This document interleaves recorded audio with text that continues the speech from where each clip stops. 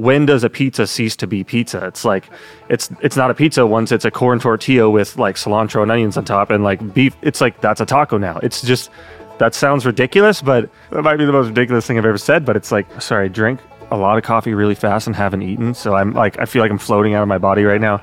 I'm really sensitive to caffeine.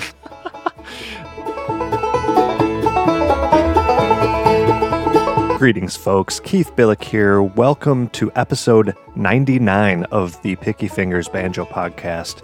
And you know what? As proud as I am of being on the cusp of a milestone for the show, the thing that makes my heart swell with pride even more than that is getting to be part of a thriving, supportive, banjo enthusiastic community. And folks, wait till you hear about all this cool stuff that supporters of the show and part of the Picky Fingers community have been up to lately. I just need to brag for a minute. First of all, the Patreon supporter of the show is Will Spence, and he is a prestigious Hall of Honor Patreon supporter.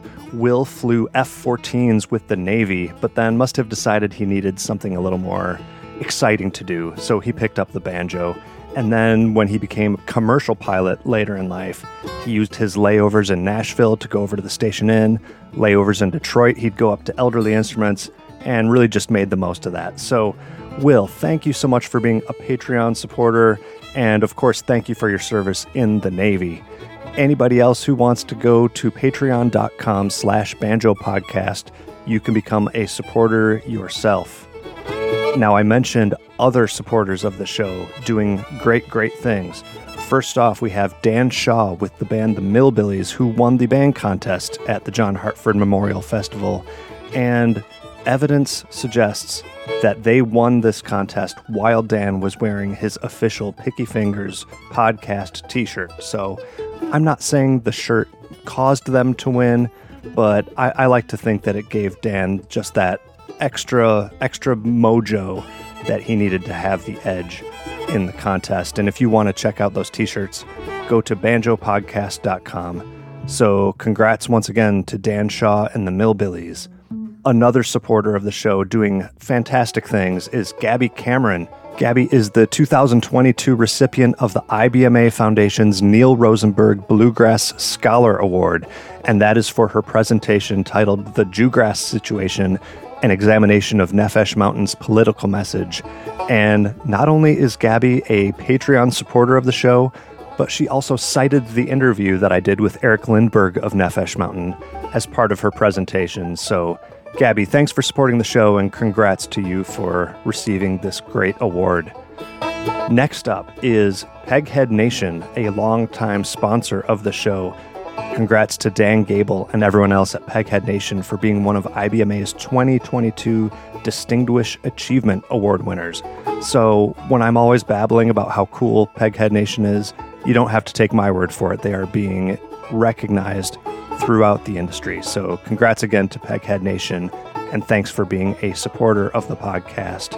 And last but not least is another Patreon supporter, Renee Redman. She has been a longtime supporter, but I'm giving her another shout out because she had such an impact on today's featured guest, and everyone should listen for stories about Renee within this episode's interview. So once again, thanks Renee for your support, and of course, thank you for inspiring a new generation of fantastic banjo players. So yeah, a lot of cool stuff happening for supporters of the show.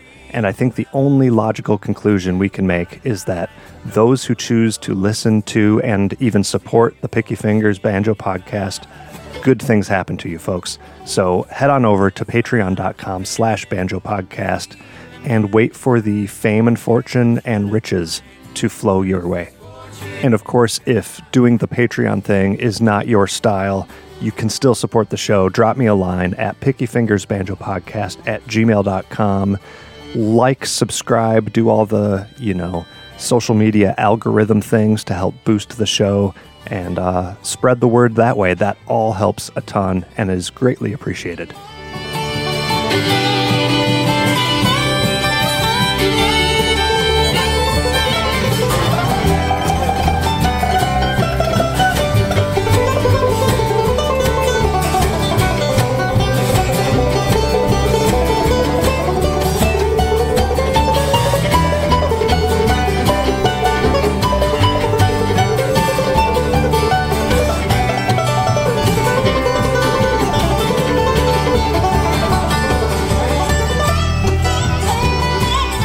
This episode's featured guest is Caleb Dostal of the Lil Smokies.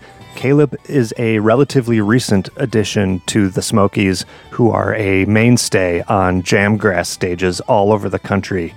Now, as you will hear from this interview, Caleb is a very thoughtful and intentional type of musician, and I think he has some great insight for people who are looking to look at their approach to playing the banjo in new ways. And I love how he talks about designing the arc of a solo, even an improvised solo. And that might seem contradictory, but you'll just have to listen and find out. So please make welcome to the Picky Fingers podcast, Caleb Dostal.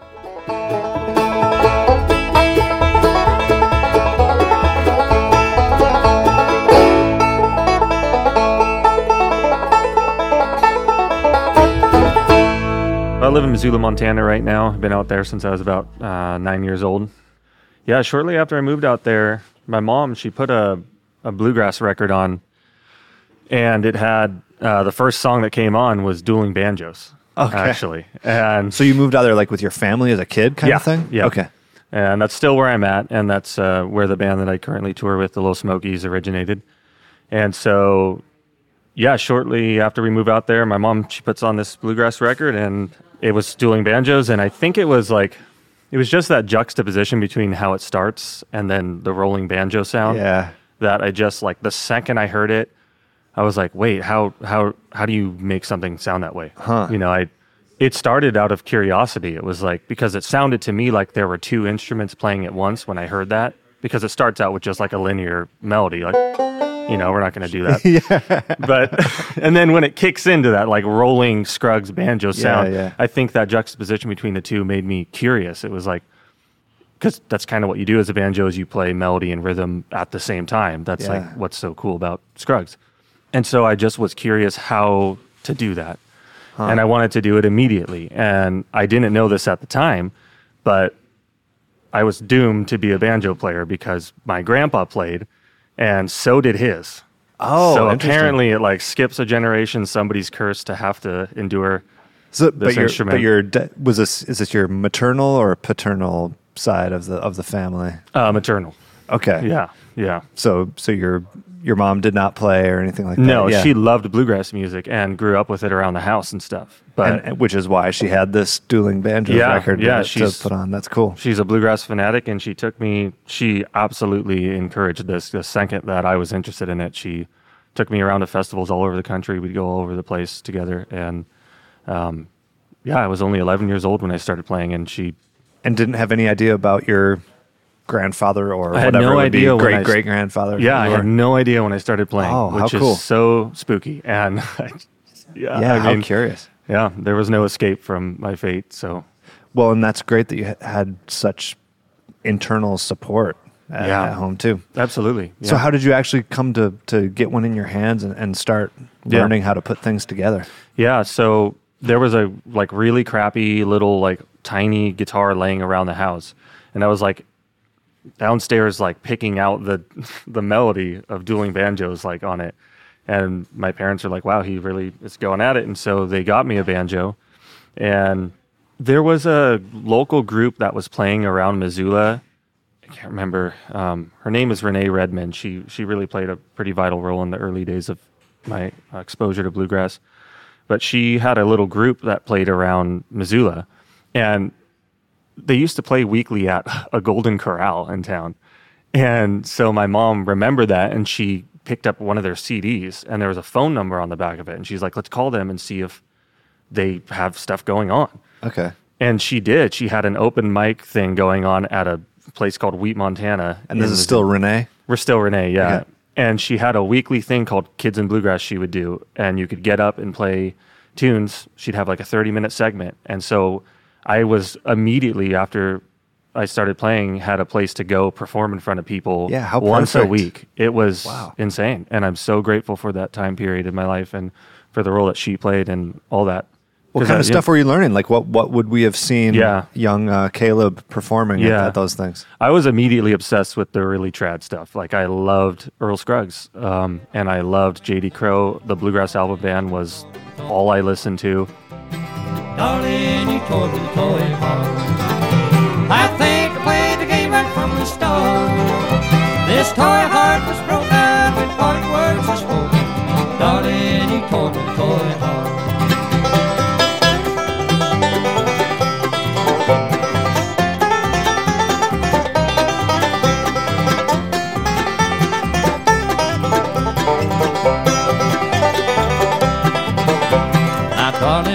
time will come someday. Like, that was definitely what I loved. I couldn't get away from any of that. And the band that played there was really traditional like that too. Okay. And the jams that went on around Missoula were all really traditional. So that was my foundation, was the deep roots of this music, and I love it to death still.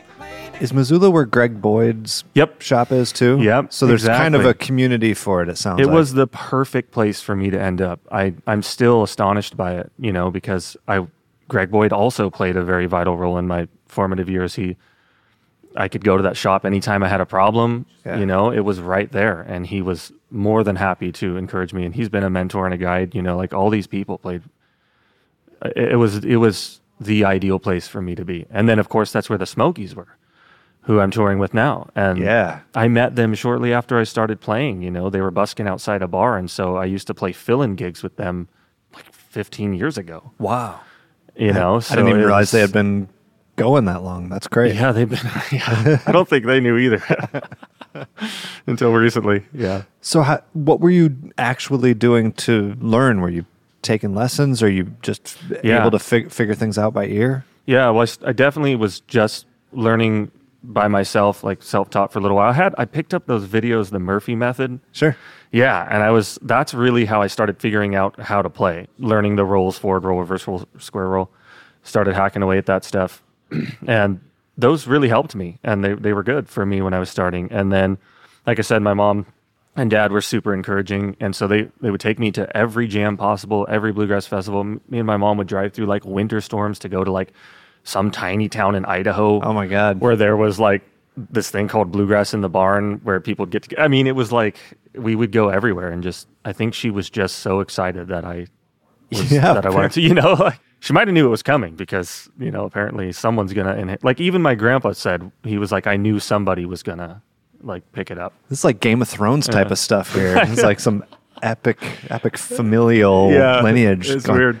No, I mean, I'm really into this stuff, and I don't think I have the commitment to drive through a Montana winter storm to get to like little bluegrass. It's amazing we made it some of those drives, man. I'm like, I bet. I want to do that now. Like, no, I'm from Michigan, and I can't imagine the open Montana stuff where there's no one for miles. Yep. That's crazy. So did you have anyone to play with in those years? I mean, you said you filled in with the Smokies, but no, I was that's the thing. That's what's so cool about it, is I was performing in front of people before I even really knew how to play the instrument. Like so that Renee Redmond that I was talking about, she put on this like festival at her house, and I met one of my best friends that day on stage. Like, he's a fiddle player. His name's Jesse Brown. We play in a band called the Timber Rattlers in Missoula, and his first words to me were, "It's in the key of A," and I was like, I don't know what that means. Like, that's how little I knew about, and I was already playing. Yeah. And so like, I had opportunity after opportunity to get on stages and play with people, and there were jams all over the place, festivals around.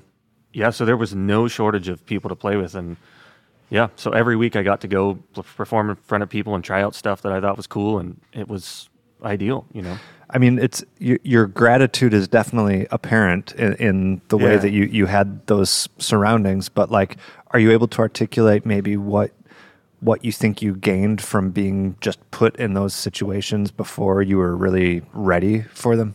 Yeah. Well, I think it made me a player that's willing to take some risks. Like, because I was playing on a stage before I knew how to play. Right. So I think like right away I was okay with kind of doing uncomfortable things.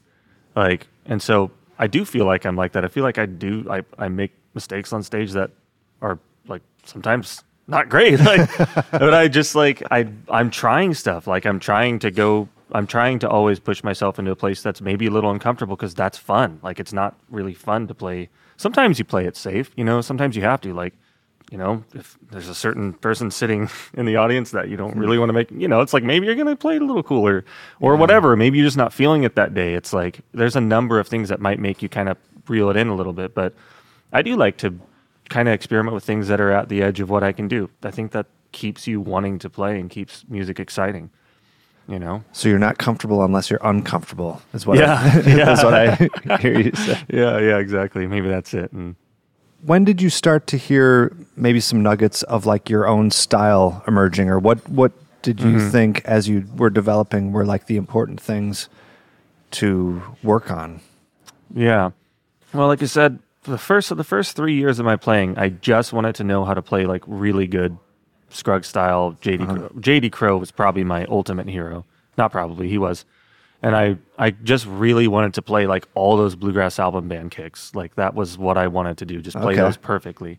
And I loved that stuff. And it was like 3 years into my experience on this instrument that somebody invited me to go to a Punch Brothers show. And I just, like, all I had heard up to that point was like regular old bluegrass. And then when that happened to me, I remember almost walking out of that show like upset. You held its hand, you always were a sweet young man.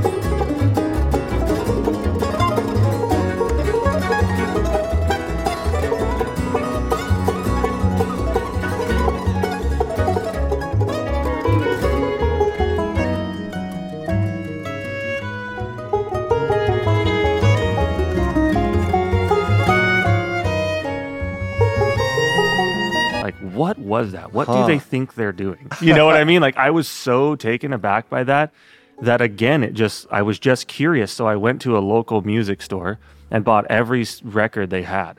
Because it was again just driven by this curiosity. Like what are they doing? You know? Yeah.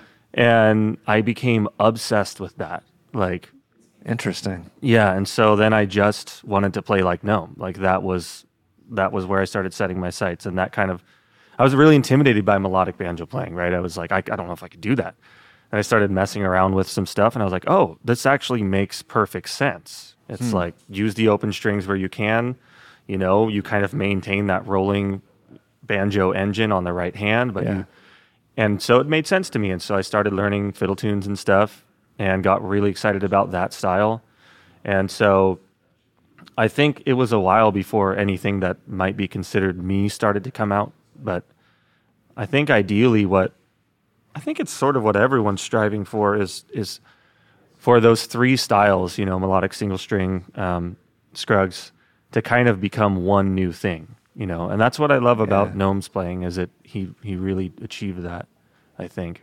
Is there anything you're able to share that you maybe remember specifically getting from Gnome's playing, or maybe a way that you worked to integrate those three styles for yourself? I mean, the thing that struck me about his playing is like, there's like a Brian Sutton record that he plays on where I can't remember the tune, but he's just like, he's playing the melody like not only note for note, but every single little pull off and trill, and like every little thing is like exactly the same as how the fiddle or the guitar would play it. Yeah. And that's what blew my mind. And so I think I pay a lot of attention when I'm putting together a song, a tune, to those things, to making sure those things are in the right places and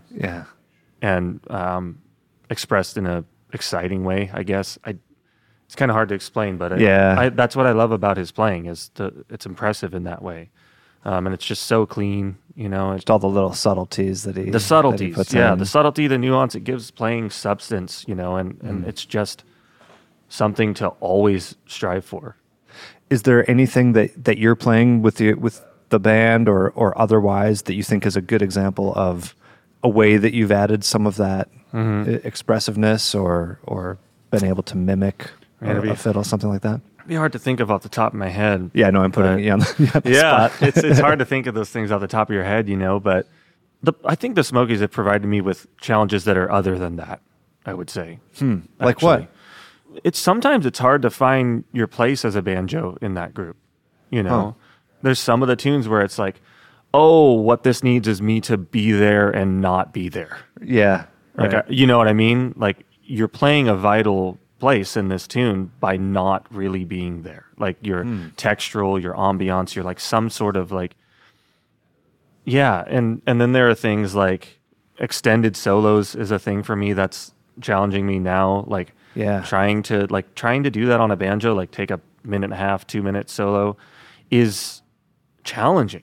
It's because the nature of this instrument, like to for that solo to have an arc that maintains the audience and doesn't, there was a lot of face planting for me the first, and I still do, because I'm still figuring it out. It's a challenging thing on this instrument because you don't really have the sustain and the, you know what I mean? Like I don't want to. I definitely know what you mean. I have a lot of trouble with this stuff too. Absolutely. I don't want to do the whole thing like a crappy carpenter blames his tools thing, but it's like it is a challenge. You know, it's not like, So I'm experimenting with that and trying to figure it out.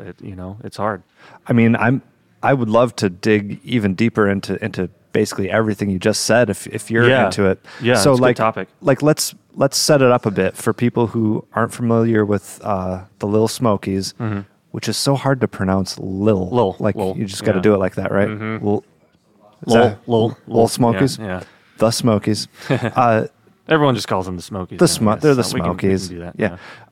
I think they like that. Tell people what is that band all about, or like what would people expect to hear when they go to a Smokies show? Yeah. Well, this is something I've always thought about them because it's like I was a fan of this band like my whole life. You know what I mean? Because I had a lot of my formative years were around town, Missoula, Montana, just like bar gigs with them and stuff.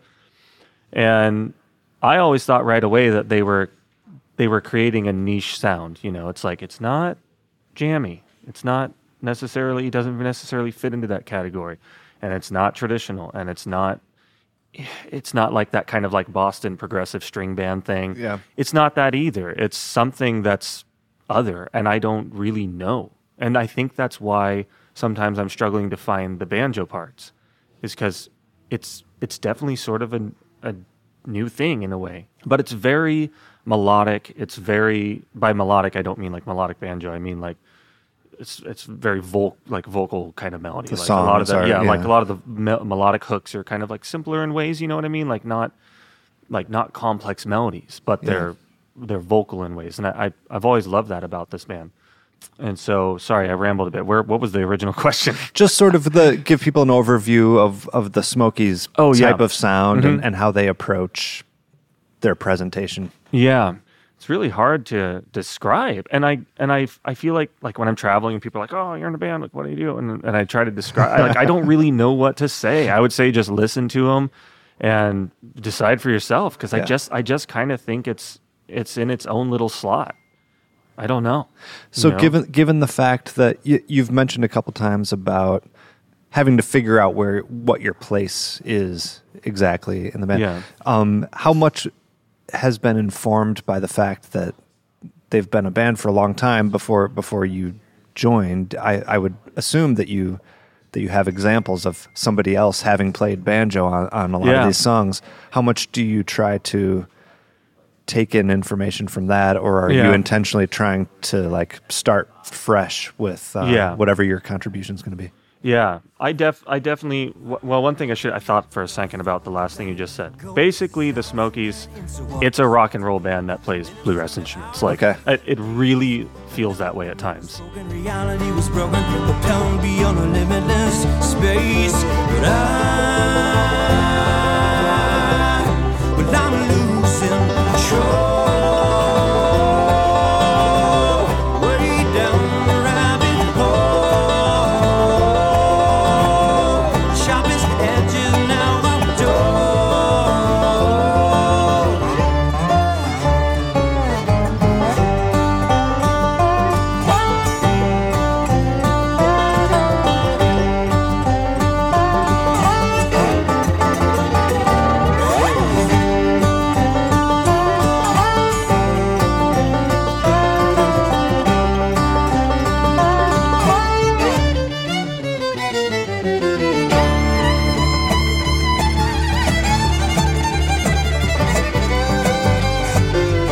That's maybe like a oversimplified way of saying it, but like it kind of comes across that way at points. You know, there's a lot of 70s rock influences and Americana and stuff like that. Anyway, that's one way of putting that. When I first started hacking away at some of the stuff, it's funny. Some of the old stuff I kind of already knew. Like I already had parts because I played with the band for did fill and stuff for 3 years, and so I kind of just started playing the songs again. Yeah, like some of the stuff that's on Changing Shades and the album prior to that. But I definitely went into it just wanted to do whatever I wanted. I didn't listen to what anyone else did. I didn't want to do that. I just wanted to, because I wanted it to be a creative challenge for me. So I didn't want to take what anyone else had done. So I wanted it to push my playing to a different place, and it absolutely did. That was the thing, you know. Especially since a lot of the recordings I was practicing with were they were playing these songs way faster than they ever play them now, and I thought that's what it was going to be like. So you came in guns blazing. Yeah, so my technique had to go to a place it's never been, you know, because I was I'm going to be playing this song at this speed in front of how many people? Oh man, you know. So I was really shedding that, you know. And then they're oh yeah, we never do that anymore. And I'm just oh, okay. No, I mean, if anything, I think usually the energy of a live performance tends to make things even faster than they're recorded. Totally, so I think that would even be scarier. Yeah, there's a couple of them that were very scary. I'm there's no way I'm not going to take solo on this. This is not happening, man. So yeah, for sure Folks, we are in a golden age of online instrument instruction, and at the top of that world is Peghead Nation. Peghead Nation has streaming video courses in banjo, guitar, mandolin, fiddle, dobro, upright bass, and ukulele, so you can learn bluegrass, old time, and plenty of other styles from some of the most talented players and instructors in all of roots music. Check out the courses they have, and this is just for banjo. You could get beginning or bluegrass banjo with Bill Evans, clawhammer banjo with Evie Layden, Wade Ward style banjo with Bruce Molsky, the banjo according to Danny Barnes, and contemporary bluegrass banjo with Wes Corbett. Each of those courses include high-quality video lessons, downloadable notation and tab, play-along tracks, and plenty of tunes and songs to play. And the best thing yet is you're going to get your first month free just by being a listener of this show. So go to pegheadnation.com and use promo code PickyFingers at checkout and claim your free month of the best instruction out there.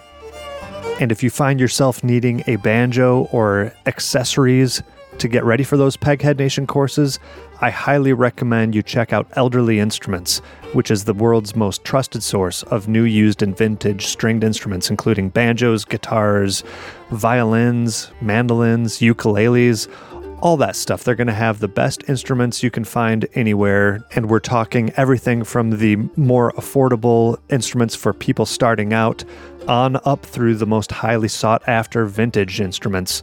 Elderly Instruments has been family-owned since 1972, and if you can't make it to their Lansing, Michigan showroom, you can see their full selection at elderly.com or give them a call at 517-372-7880 for some professional advice on all of your banjo and other stringed instrument needs. And you know what all these stringed instruments have in common? They all sound better with GHS strings. GHS Strings is another sponsor of the Picky Fingers Banjo Podcast, and I'm proud to say they have been made in Battle Creek, Michigan since 1974. And if you don't want to take my word for it, maybe you'll believe such people as J.D. Crowe, Sonny Osborne, and Bela Fleck, just a few of the many, many users of GHS Strings. So go check them out, ghsstrings.com. They have a wide selection of gauged sets so that no matter what you're looking for, you'll be able to find something there.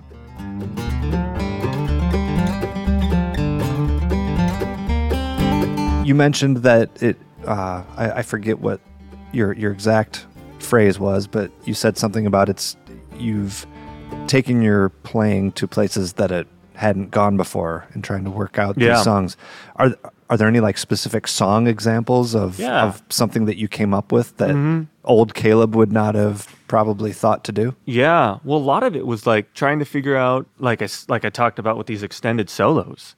Mm-hmm. You know, there's a lot of songs where we do go into a little bit of a extended, I'm not sure I would call it a jam, but extended solo sections. And I just kind of would put put it on, and just hack away at it, and just like really what you're doing is finding what doesn't work. Like, I don't know if you're finding what works. You're just hacking away at it and listening and being like, that was really bad. Like that didn't achieve. And listening back to live recordings, some of the first ones I played with the band, just being like, that really was awkward when you did that. It didn't work at all. You know what I mean? And so it's a process of elimination more than finding what works, I think. And I think that's kind of how starting to figure that stuff out worked for me. But I also wanted to approach some of these solos like that are kind of like, some of the songs, there's just like traded quick solos instead of kind of extended sections. And I just wanted to find out because like a lot of the songs were being played at insane tempos. Yeah. So I was like, how do I have a solo of substance at these tempos and not just resort to like, like. So what's your answer? It was like a process of just hacking away at it and finding out what doesn't work. And one thing that worked, and I actually talked to Ryan Kavanaugh about this. He actually was really helpful about all this, is like just playing stuff that's more vocal, which really works for the Smokies, because like what I was talking about is it's very much a lot of their material is that way. It's not complex, like crazy. Some of it is, but it's not generally like very complex melodies. Yeah. It's a different thing. And so like just like more vocal, like double stoppy kind of stuff, like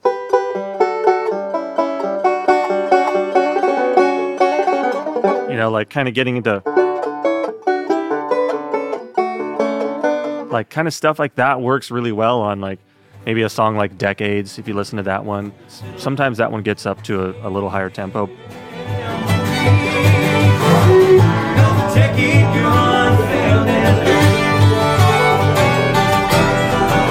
City stain, warm spring rain. Close your eyes, feel the warmth setting in. The place to start, where to begin.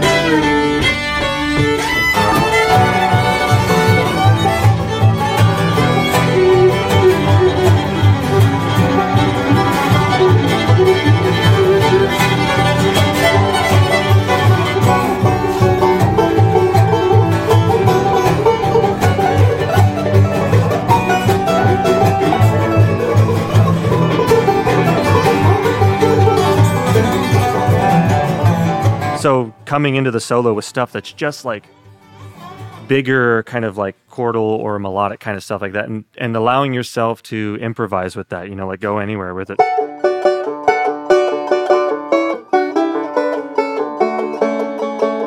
Like that kind of stuff over things that are like actually kind of pumping, like the tempo's moving. Right. Sounds really cool. You don't have to go in like, it's like, even though that stuff might get a good response or whatever, like that's not what we're after at the end of the day anyway. Like I feel more from,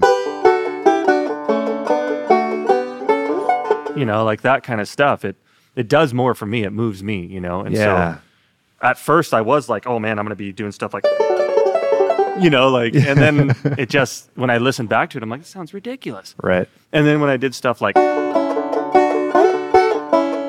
it just did more for me. And so I guess that's what I mean by that process of elimination. I listened back and I'm like, how about a lot less of that and a lot more of that? More of this stuff. Yeah. And I guess to your point, when you're trying to make an arc of a minute or two long solo, you don't have anywhere to go when you start off with your up the neck melodic. Yeah, and that's an uncomfortable place to be when you have nowhere to go. And I even think of, like, you listen to old like fiddle breaks, you get like two lines of the song, and the first half of his solos are these beautiful long bows before he switches into his 16th notes. So like even on a really short solo, there's still that arc of this beautiful setup, and then a bit of maybe a little more excitement for the next half. Don't let your deal go down till your last $2 gone.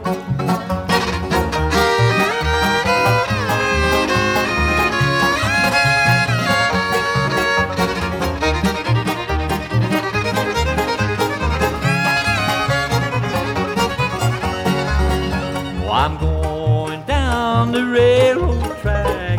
Yeah, another thing is, and I you know who's like seriously my ultimate hero is Matthew Davis. Like that guy just, I can't get over how amazing of a musician he is. Like, and I was listening to his podcast with you, and he talks about how sometimes when he improvises, he only thinks rhythmically, because he said that like there's actually more options rhythmically than harmonically, which is, you know, that's like, when I heard that, I was like, whoa. Right. You know, because then I'm like, well, I don't have to think so much about like doing stuff like this or whatever. I can think about, how about I just take something that like this and just do rhythmically interesting stuff with it. You know, like that, and then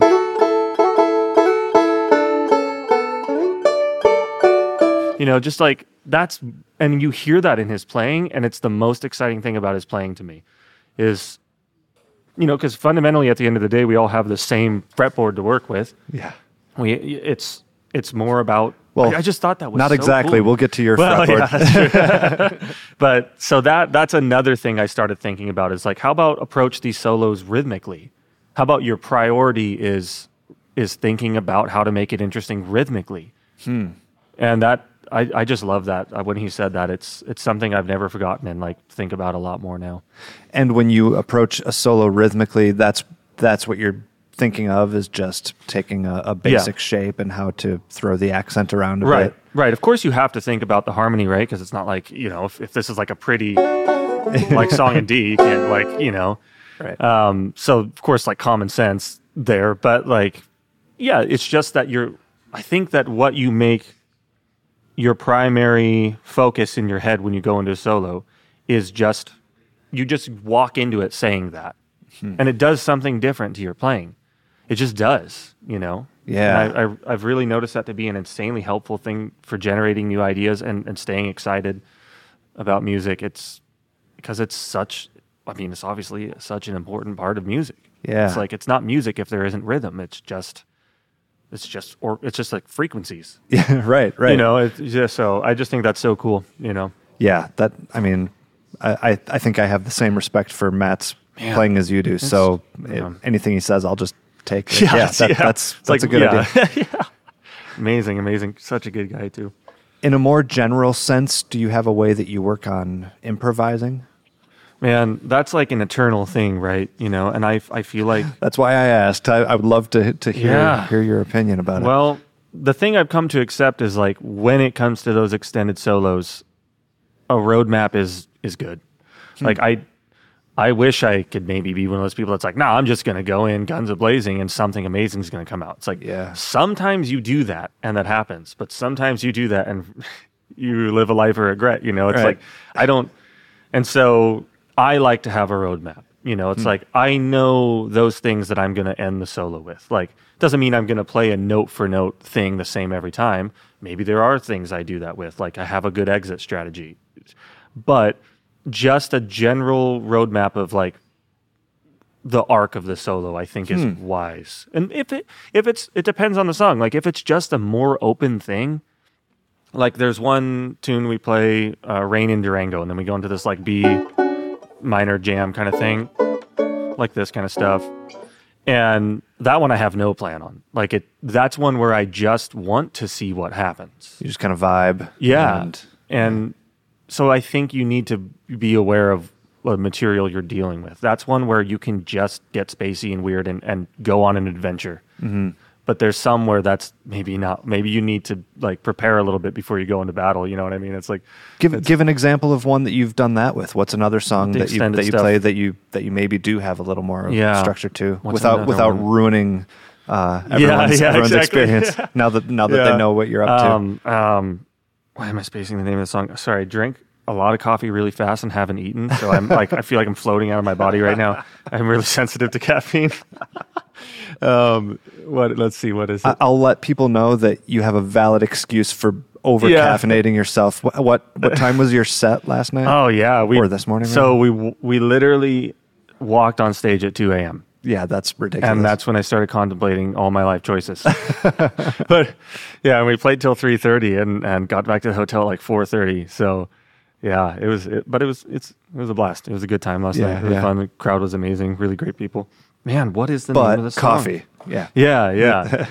there's only so long that you're going to be able to get away with the "I'm the new guy" excuse. I know it. It's starting to. It's already happening. Like when you walk out on the Delfest stage and forget your pack for your in-ear monitors. Did you do that? Yeah, and then you just frantically run off stage and tell nobody, and They think you're having like a bathroom emergency or something. yeah, that's what I told them. But now the secret's out. Now they're going to hear this podcast, and I'm going to be in trouble. This is bad. Yeah, might as well.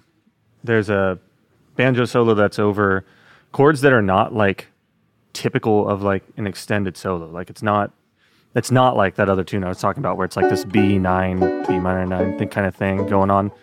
It's not like that at all. And that tune, the roadmap is like kind of what I talked about with this Matt Davis situation where it's like the second I walk in, I'm saying this is a rhythmic solo.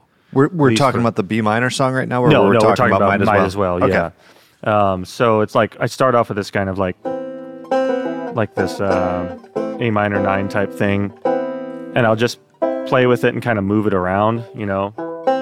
And I'm just thinking about rhythm, like just how to make it rhythmically interesting, you know. It's kind of just a rolling, and then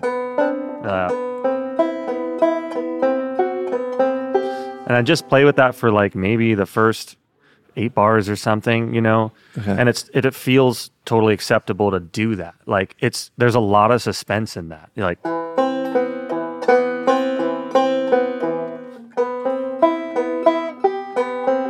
especially over the chords of that tune. Yeah, what is the band doing during all that? Oh, the starts on a C, E minor, G, D. So it's like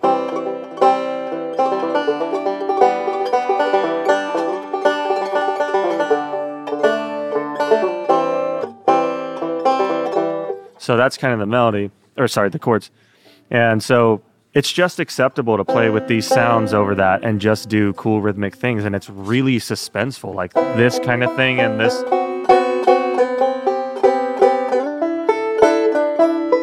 Like all that kind of stuff has a lot of suspense. And so the audience is immediately like, what is going to happen? Right. You know, and that's what you should do. Like that is one thing I do feel firmly about with extended solos. It should be like a little mini, like heroic adventure. It should like, I love that.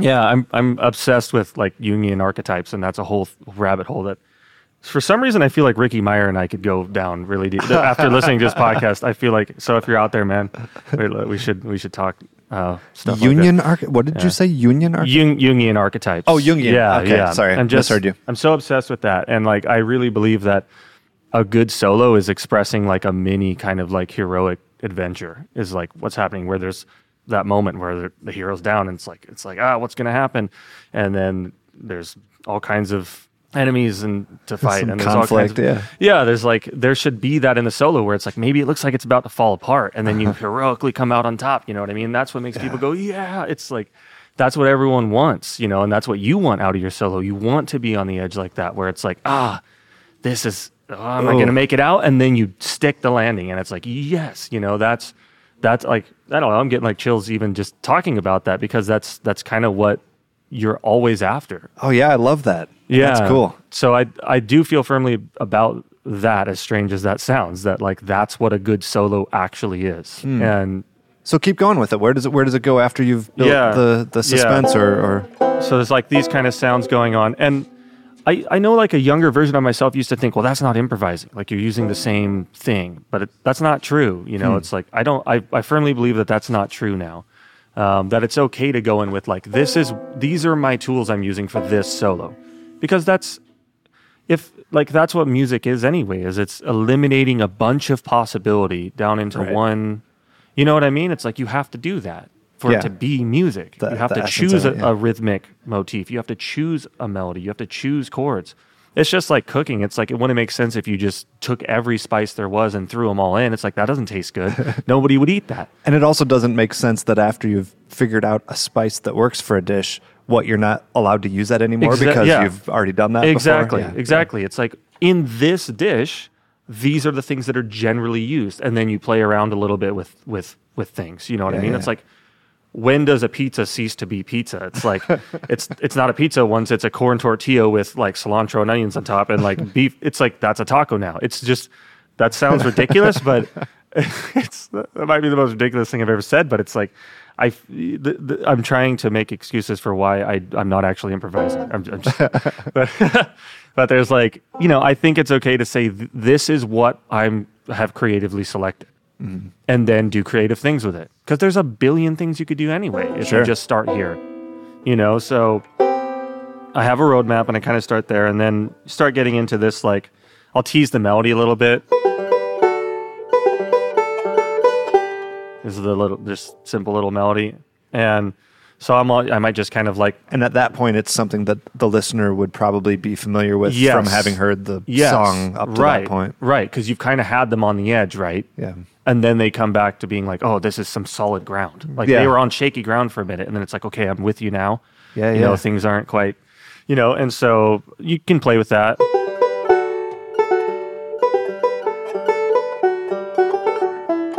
And then I'll go into kind of like... And then it's okay at that point to start getting into like some more kind of shreddy single string stuff. You're starting to build the drama. You know what I mean? It's like...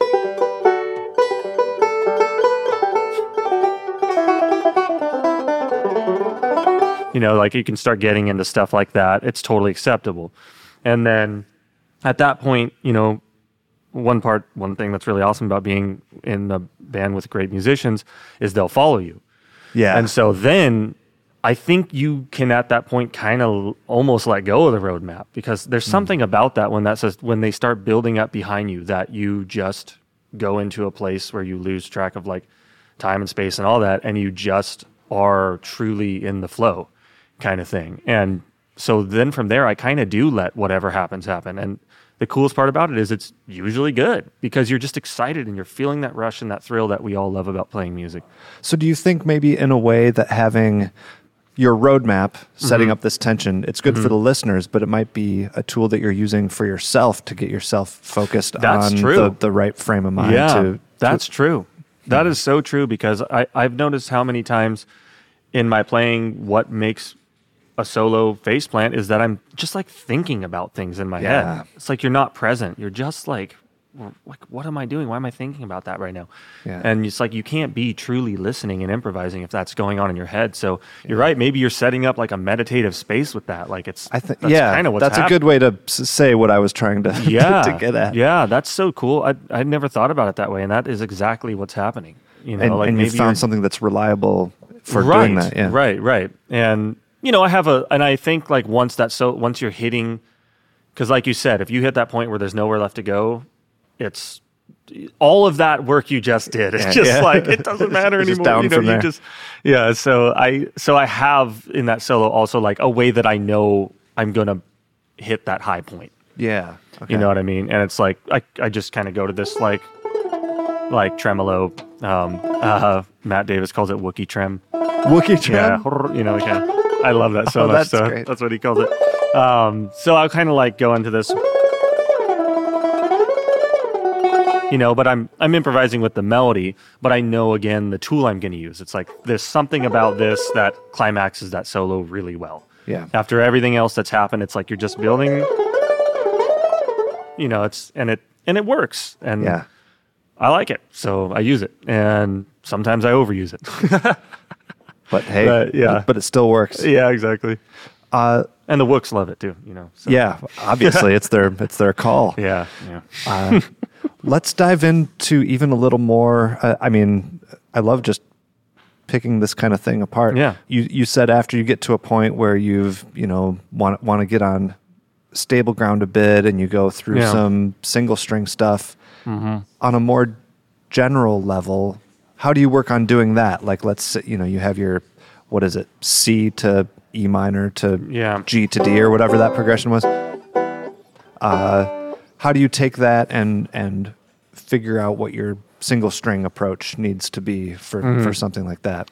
That's where I'm just listening. Like I'll just sit in the room and I'll just hack away at it. Like I think that's one cool thing about art is that sometimes that's what you do. Sometimes you don't know what you're doing. You're just you're just throwing stuff on a canvas, and you know what I mean? Like that, I think that's okay to do. I think sometimes really good art happens that way, where it's coming from somewhere else. It's not, sometimes you can ruin it if you do approach it too technically. Sure. Sometimes the best stuff's going to come out if you just kind of just play around and see. And what happens is I think a pattern starts to emerge that works. And sometimes you don't know why it works. And sometimes it's good not to overthink why it works. And I used to not like when I would have thoughts like that. I'd be like, no, there has to be a reason. Like I can be a hyper rational person, and I'd be like, I need to figure it out. But I've learned to start letting go of some of that and allowing music to be more magical like that. That might sound cheesy and all that stuff, but sometimes I think that's the right idea. So when I'm approaching these songs, I'll just sit in the room for like an hour and just play over it.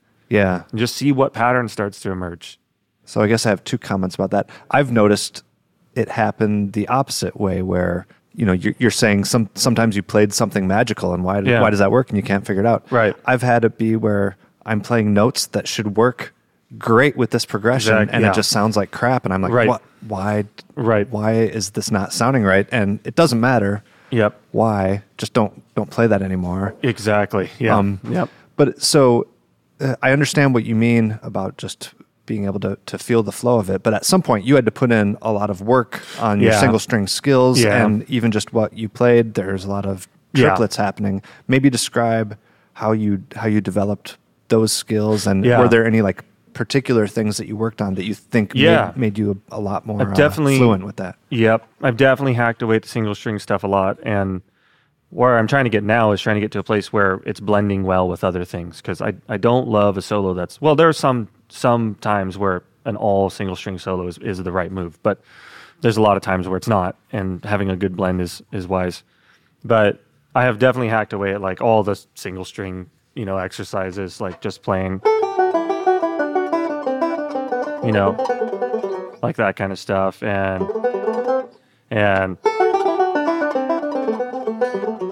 all that kind of stuff, playing the thirds. Okay. And there's one thing I love recently that I've learned from Ryan Kavanaugh. He gives really great lessons. Should check it out for sure.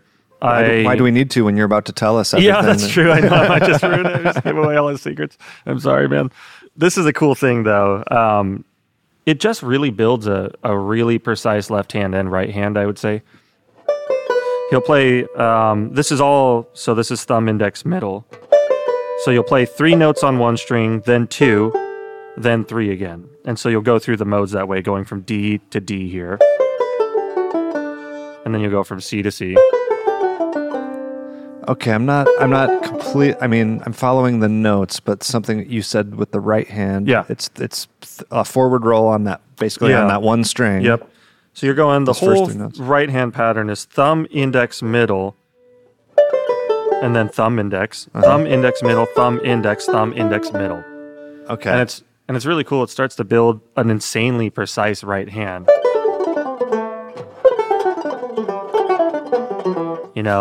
And it's like you hear Ryan Kavanaugh, it's just insane. And that was really why I contacted him, because I'm so interested in his right hand approach. I think it's amazing. And so that's kind of what he's done, is just train himself to use those fingers absolutely anywhere like that. Kind of. And Gnome has an approach like that too. With his like I'm sure a lot of people have been checking out his Artist Works thing, and he takes you through that whole. Which is, all that stuff is so useful. And I think it's mostly useful for what it does to your right hand. It makes your right hand so sensitive and precise, and it really gives you a touch that's invaluable, I'd say. But now Gnome's approach is to play what you were just doing melodically, though. Yeah, but you've taken the same patterns and transferred them over to that Ryan Kavanaugh right hand. Yeah, I want to hit it from all angles, really. Yeah. Because Gnome's got that cell theory that is just so good.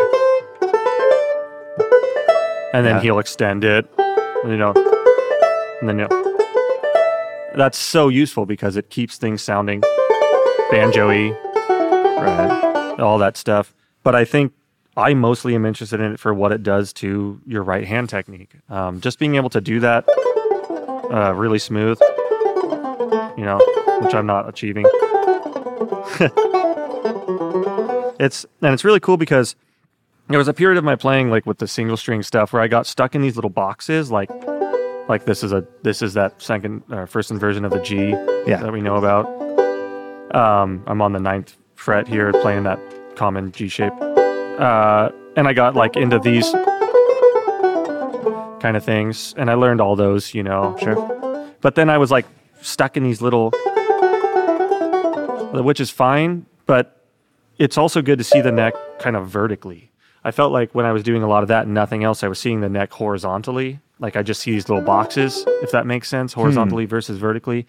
And I know that Wes has a solution for this too, which is like he sees this as a position. I'm playing like a G chord, but it's a more spread out version where you've got the G in the bass.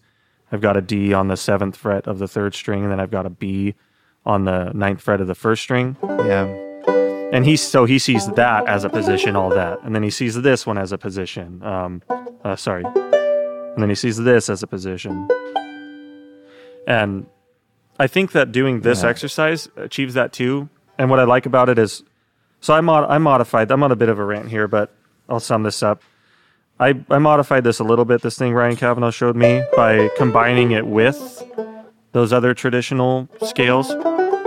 So like I'll go down, I'll descend with what he showed me, and then I'll ascend with those kind of old single string positions that I learned. And then I'll go down with his again. And then I'll go back up with... Oh, interesting. So then you've... Once you do it that way, you're hitting those kind of vertical and more horizontal scales at the same time.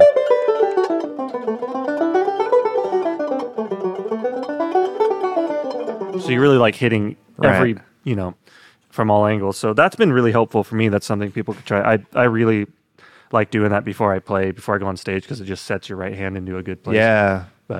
And left Yeah. hand, it seems like. And left hand, because you got to like really be agile with that. It's it seems like it's a good way to take these chunks. Like most people think of those inversions or positions as discrete things, and this is a way of just connecting them together, it seems like. Yeah, I think it works really well to really map the entire neck, like every nook and cranny of it. Yeah. It's really helped me, so. Yeah, wow. Well, you've just given me homework for the next like 2 years or something. It's hard, like that. man. It's really, really hard. Yeah. That's cool. Yeah. Let's talk about your gear and your instrument and your banjo and stuff. Tell me what you have there. This is a cool looking banjo. So the story is, when I was really young, I guess I was like maybe 15 or something, because this banjo says Williams on the peg head. And that's because a really amazing dude named Will Williams, who builds banjos out of Idaho. I don't know if he's still building, but he built me a banjo. I had a really crappy like $200 starter banjo. Yeah. Not hating on that if that's what you have. Everyone starts there. But it was clear that I needed a good instrument. I'd been working really hard, and he noticed, and he just built me a Williams banjo. Oh, wow. And gave it to me at a festival. That's incredible. Yeah, and it was just he put it together out of parts that just had like cosmetic issues. Okay. But like, who cares? You know what I mean? It's still yeah. And so like this still has that original resonator, and you see it's got like some dings and stuff. So wait, this is the one that he gave you? So yes and no. Okay. Like the resonator is the same, the tone ring and rim are the same. Okay. I changed it into a top tension. Put this top tension Pruka hardware on here. It is a Pruka rim and tone ring also. So this banjo is essentially a Pruka pot and a Robin Smith neck. Okay. But so yeah, Will kind of gave me the foundation, and then when I got inspired by Gnome's playing, I wanted the top tension, and I met him and played his banjo, and I was just obsessed with the neck, and so I called Robin Smith. I was like 15, 16 years old. I was like, just build me that neck. The same thing. I want it. And it's been great, but what I've realized over time is it's actually too chunky for me, this neck. Huh. Gnome has a really wide neck, because, I mean, anyone who's seen him, he has huge hands. Yeah, it's got some mitts. Yeah, and I've got pretty big hands, but it's still, like, doing, like, kind of, like, this kind of stuff, like the grabbing the fifth string with the thumb and all that, like that kind of thing. It's creating too much left-hand tension for me, because the neck's too wide. So I'm having to work too hard to do those things. So I'm looking for a solution to that eventually. But this is an amazing instrument, and Robin Smith built an incredibly beautiful neck. He was the master. So yeah, basically Pruka pot, Robin Smith neck. And I guess also to clarify, and this is what I was maybe referring to earlier when you said we're all using the same fingerboard. Yours even has that the gnome. Yeah, it's got the extension. Yep.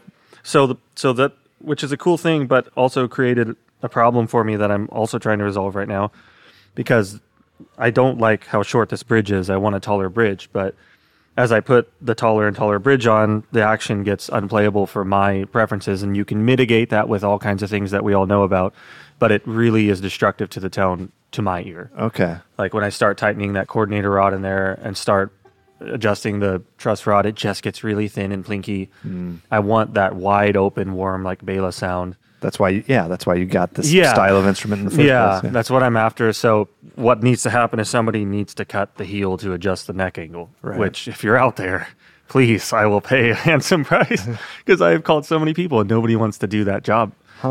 So I would love that if somebody would do that. Apparently it's a very, very sensitive issue, especially because people, like when I tell them it's a Robin Smith neck, they're like, all right. Yeah. So apparently it's a pretty tricky thing, especially with this extension. But basically what I'm saying about that extension is that it raises the neck off the instrument quite a lot higher. 'Cause look at how thick that is. Well, right, but I guess I'm also realizing that as soon as you change that neck angle, now all of a sudden the fingerboard extension is going to be like a ramp. Stuff going on. So somebody, So, but it's really what needs to happen, and because it's so weird. Like even with this bridge on, it's lower than a 3/4. I just put this on the other day because I liked how it sounded and felt. I had a Purcell bridge on there that was a 3/4. Those Purcell bridges sound amazing, but it was hard to play. And I've tried every trick in the book to mitigate the action issue, and it's just not working. So I just need that neck angle to just go the slightest bit. Yeah. And then it would be like, it would play like butter, but so I'm trying to figure that out. So if you're out there and want to work on my banjo. Okay, there you go. Take us through everything else, what you're using for bridge picks and anything else that you're partial to. Yeah, I've always just used the Nationals. I love them. I can't use anything else. I've tried, and I can't change. These are current model Nationals? Yeah, just like modern Nationals. And I just can't play with anything else. I've tried all the hip stuff, and I'm just like, I can't do it. I'm so hooked. I've always used these since I was 11 years old. I've never done anything else, and I can't change it. The blue chip pick sounds incredible. I like how it feels. So I've always used the blue chip. Strings, I've got 10, 11, 14, 22, 10. Okay. I like the way that 14 feels. It's a little beefier. Yeah, it's too floppy if I go with the 13. I like how the 13 sounds better, but like when you're playing like that kind of thing. Okay. Like these little like 3 fingers on one string type of thing. It's too floppy for me with the 13. Okay. I don't, and especially when I start playing live and you're digging in a little more, I just can't handle that 13, so I put the 14 on there because it sounds kind of weird, right, to go 10, 11, 14. It's kind of a mix of like a lighter and medium, but I like how that feels, so that's what I've been using. Cool. What other gear kind of things? Is there something I'm missing maybe? I mean, you have capo and a tailpiece and stuff, but only if it's like pretty something that you've thought about. Yeah, Elliott capo and just the Pruka standard tailpiece with the cap removed, like we're all doing these days. Yeah. How about like stage gear, pickups, microphones, stomp boxes, and any of that stuff? Yeah, I'm definitely not a gearhead. I mean, like all that stuff makes me feel like I just know nothing. So my thing is, I've got the Fishman pickup, and then I use the Audio Technica clip-on microphone, and have those signals independent in my ears, and can adjust them. Oh. So it's not a blended signal in my ears. I can mute the mic if I want. Like if the room is just nasty, I can just mute that and turn my pickup up. So I have complete control over how much of those I'm hearing in my in-ear monitors. Yeah. Which is really nice because sometimes you get to just use that microphone and that's a nice day. Then I just use the Grace DI Felix. And that's about it, man. I don't have any effects. Like all I'm trying to do right now, like because I'm super new to this still, like the touring thing and playing this often, is I'm just trying to get my in-ear mix to be perfect, which is never going to be. But I'm still trying to learn the basics here, like I'm not getting effects and going crazy and stuff yet. Right. I'm just, and really at the end of the day, all I want is for it to sound good. I'm just not interested in effects and stuff. I maybe reverb would be fine and stuff, but maybe delay, like basic stuff. But I'm not a gearhead or interested in. Not just yet, maybe. Yeah, maybe. Yeah, it's gonna happen. Yeah, maybe it'll get me at some point.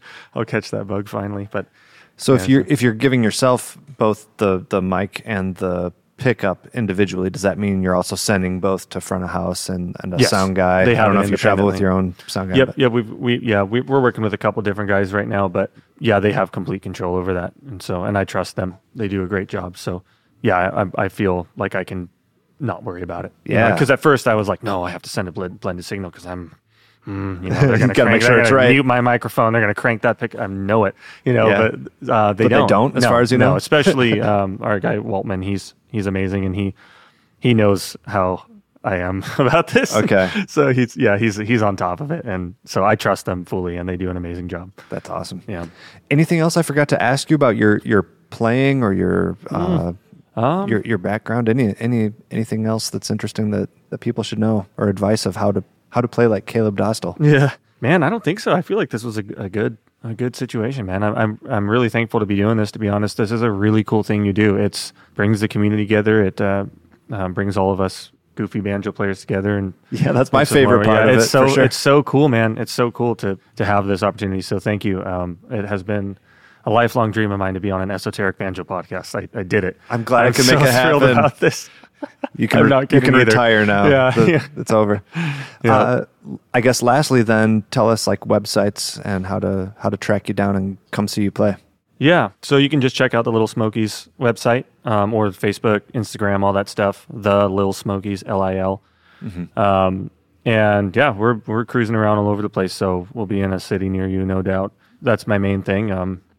And so yeah, just keep your eyes peeled on that tour. We'll be out at Telluride, which is a dream come true. Oh, wow. I cannot believe I'm going to walk out on that stage. That's the definition of my dream come true to play that stage. So by the time this is out, you probably will have already done that. That's great. Yeah. That's just in a few weeks, right? Yeah, real soon. So Yeah. that's going to be a moment. Yeah. So if you're out there, come see us doing that. That's going to be. We're all thrilled beyond belief to do that. Yeah. So, yeah, but we'll be around. We're touring pretty hard. So come That's check great. us out. Yeah. Well, thanks again for your time, man. Especially given the lack of sleep circumstances.